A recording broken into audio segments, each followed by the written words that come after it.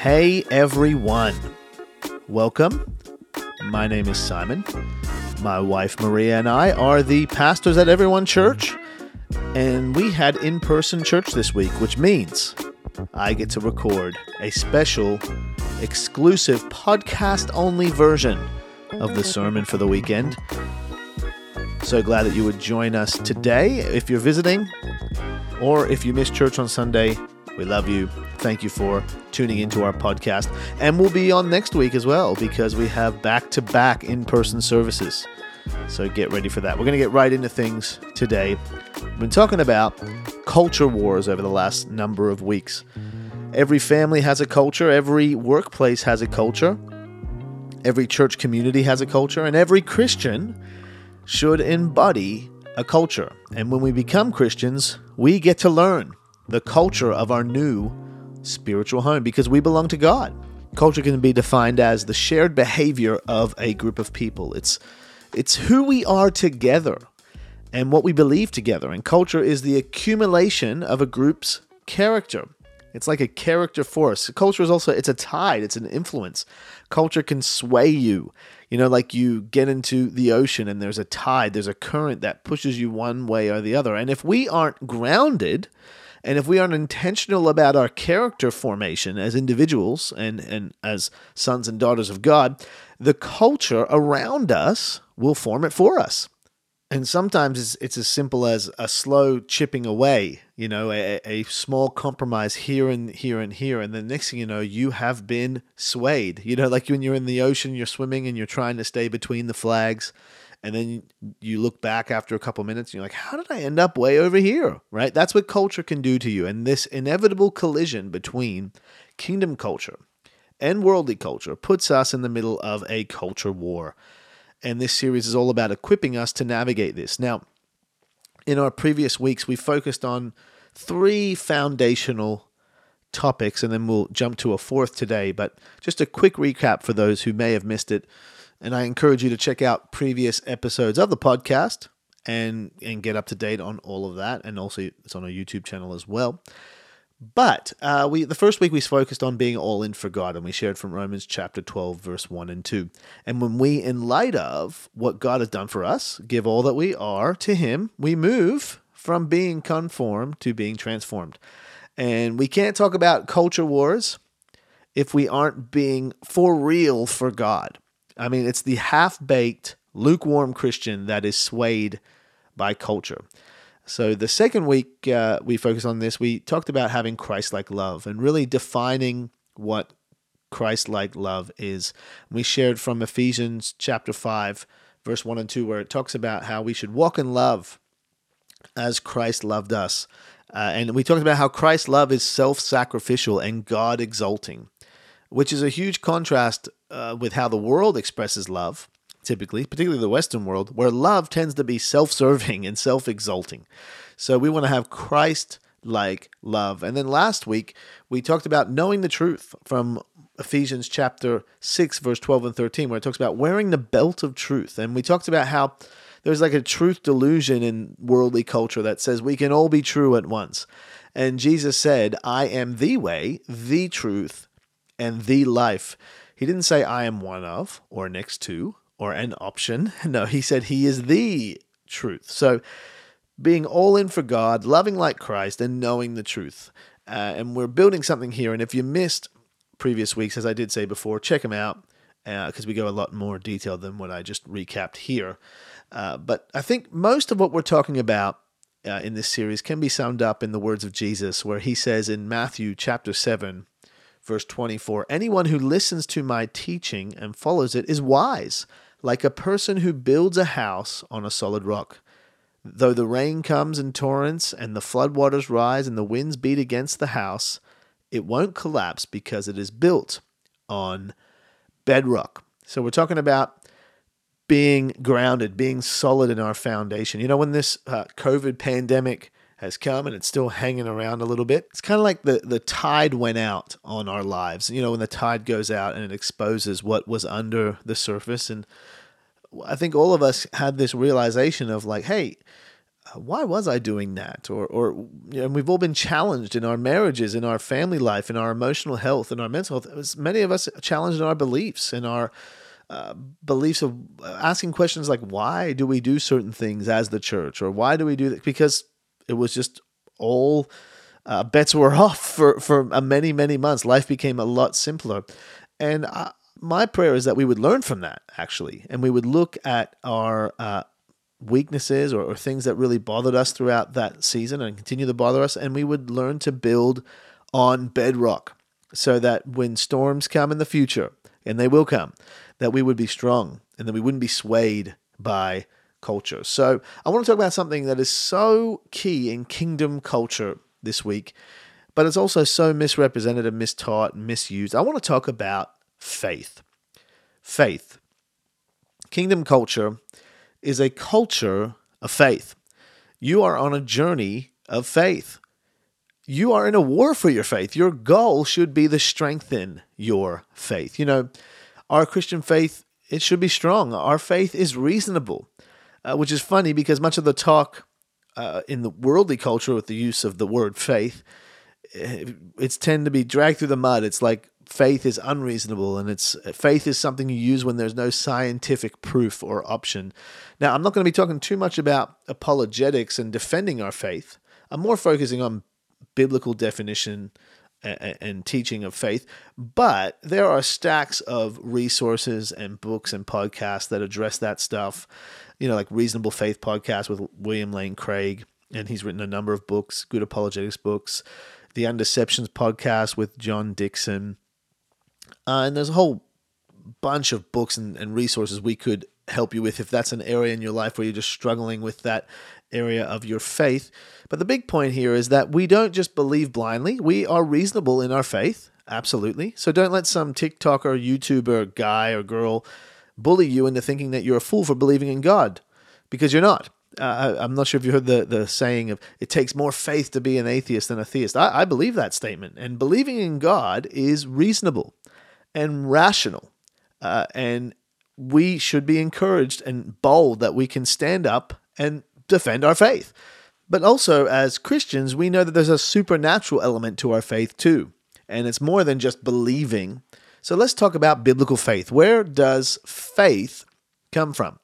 Well, it says in Romans chapter 10, verse 17, so faith comes from hearing, that is, hearing the good news about Christ. So when we hear the gospel, the doorway of faith opens up to us, and we have the opportunity then to step into the realm of faith, of walking with God.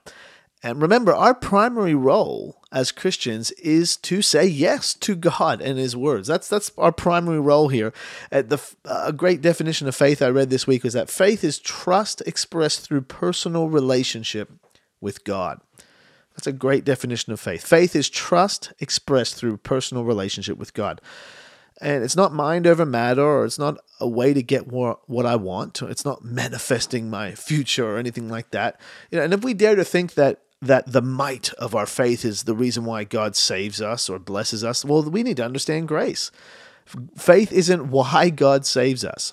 It is how God goes about it. So let's turn to Hebrews chapter 11 and break this down a little bit. Hebrews 11 is widely known as the chapter of faith or the whole of faith, and it lists all these great men and women of faith in the Bible. And we're going to be jumping around Hebrews 11 a little bit, so I encourage you to read it yourself, the whole chapter. But let's start in verse 1 and 2. It says this, faith shows the reality of what we hope for.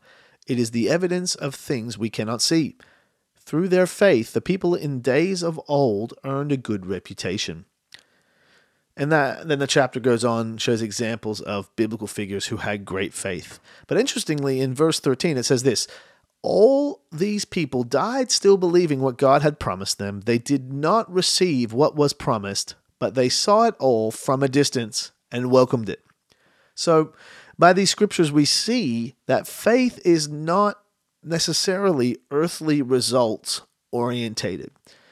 No, it's about looking forward to what God has promised. It's the reality of what we hope for in Christ, evidence of what we can't see yet.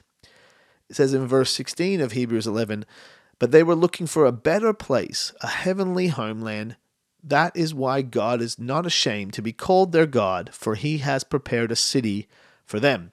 So when we see someone with great faith, and they have great faith in the midst of a trial, and maybe their faith is to believe for healing or a job or a baby, and it doesn't happen, does that mean that they didn't have enough faith? Does that mean that God isn't able to help them? Does that mean that God really needs more of my faith to accomplish something? Like, I heard it once said from a pretty prominent preacher that I'm not going to name here, but he said, Jesus can move through anything except your unbelief. I don't believe that's true. Like, did Lazarus have faith when he was dead in the tomb? Like, did Thomas have, like, how does a dead man have faith to be resurrected? Did Thomas have faith when Jesus said, look at the scars in my hands, look at the scar in my side? You know, sometimes God chooses not to do something because of our unbelief. That's just called being just. And sometimes God does stuff despite our unbelief. That's called grace. That's called God's sovereign hand, right? Jesus is not limited or intimidated by your lack of faith. But even when I believe and I don't see results, my faith is valuable to God, irrespective of what happens in this life. And in the end, God prepares an eternal home for me and I win anyway. This is the victory that we have in Christ. It says in verse 6 of Hebrews 11, "And it is impossible to please God without faith. Anyone who wants to come to him must believe that God exists and that he rewards those who sincerely seek him." So the purpose of faith is to please God. That's the function of faith, to please God. Not to get what I want. Like when we by faith receive Christ, it pleases God. We please God when we by faith trust him. We please God when we by faith seek him. We please God when we by faith walk with him, obey him. And we know that God has the final word in the end, not cancer or infertility. No, in the end, when I stand before God in the home that he has prepared for me for eternity, my faith will have pleased him, irrespective of the results that I may have seen in my earthly life. You know, we're so focused on this life and the things I have right now. And you might be, by looking back at a trial in your life or a season or a dream that didn't happen the way that you were believing for it to happen. And you might think that because it didn't happen that you failed God, or because there were no results, quote unquote results, that there was no fruit. Well, listen, your faith in that season, in that dream, pleased God. Results please me. And it's not that we don't want results. Like, it's great when things work out. And I'm not saying that we shouldn't celebrate when there is healing and breakthrough, because that happens. And don't think that results are a bad thing. But listen, results aren't always just faith orientated. Results are God orientated. My goal is to say yes to God. Kingdom culture is a faith culture, a yes culture to God and his word. Worldly culture is results focused. Ooh, look what I've done. Look what I've achieved. Let's not buy into the lie that God rewards faith with results in my bank account or my job. No, God rewards faith eternally. This is why the enemy of faith is not doubt, it's sight, right? It says in 2 Corinthians chapter 5, verse 7, "For we live by believing, not by seeing. Don't let your eyes deceive you." And I'm not just talking about seeing bad stuff around me and struggling with my faith journey. No, I'm talking about sometimes seeing good stuff. And it battles with our faith. Like we can look around and build our faith on visuals and bank accounts and job promotions, and we puff our chest out and say, look at what my faith is accomplishing. But then when things are struggle and we look around and we see trials and hurts and floods, and we start to say, well, where is God? He is a better. Look at my faith is failing.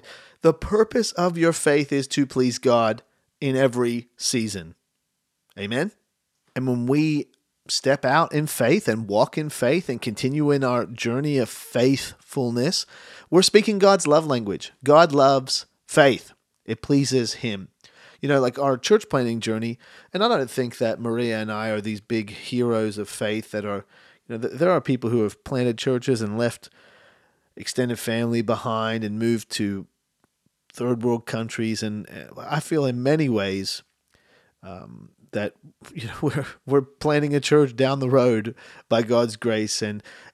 But even in this journey, it has been a journey of faith for us.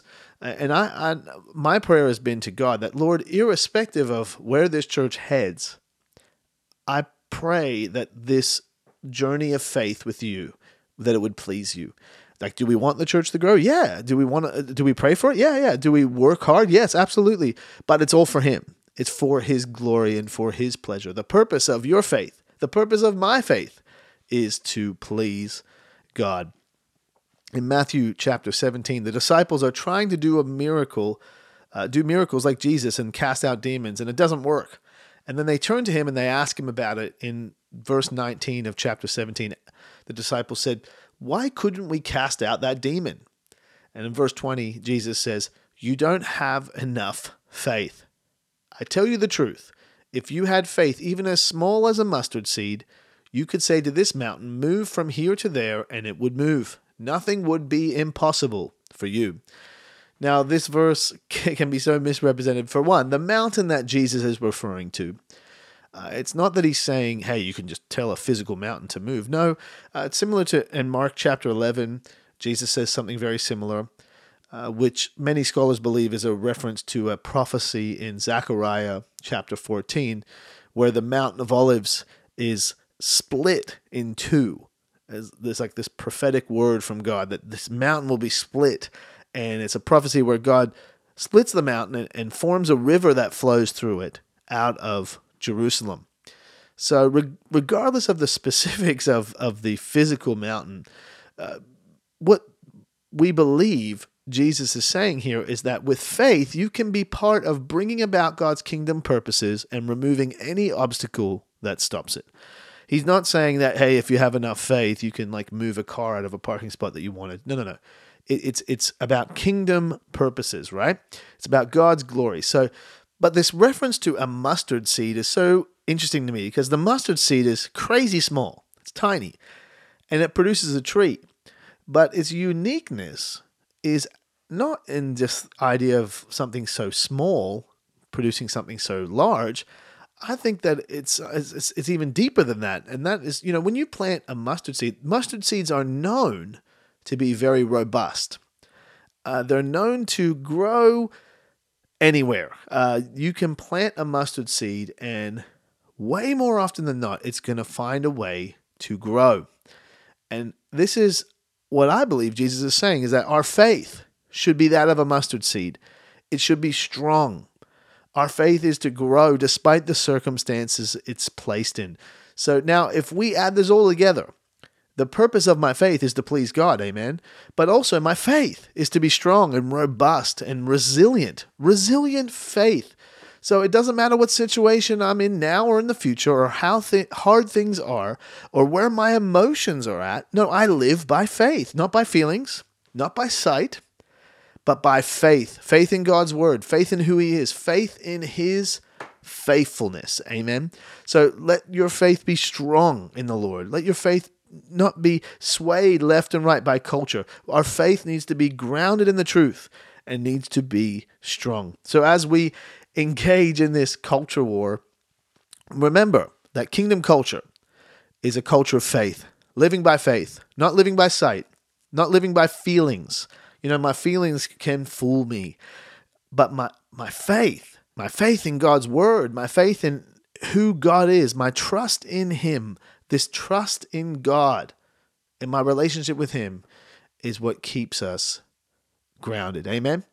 Well, I hope that encourages you this week. And regardless of where you are on your faith journey, we want to help you.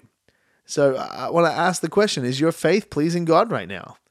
How is your faith journey going between you and the Lord and your relationship with God? Maybe you're not even on a faith journey, or maybe you had started a faith journey with God and you have stopped or fallen away. Well, hey, listen, get back with the Lord. Come on, let's get in His Word. Let's get around people who can support us on our faith journey. And that's what our church is here to do. So you can head to our website. Let us know. Hey, we're going to have church next week in person. Join us. Be with us. Come on, let's encourage one another in our faith. Let me pray for you. Lord, I thank you that we can walk with you by faith. And not by sight, not by feelings, but by faith. And I thank you that your word is trustworthy. I thank you that you are who you say you are. And we today make a fresh commitment to walk by faith, to commit to a culture of faith. We might look at the circumstances around us and see one thing, but Lord, we believe. We stand and we believe because we know our faith pleases you. In Jesus' name, amen. Have a blessed week.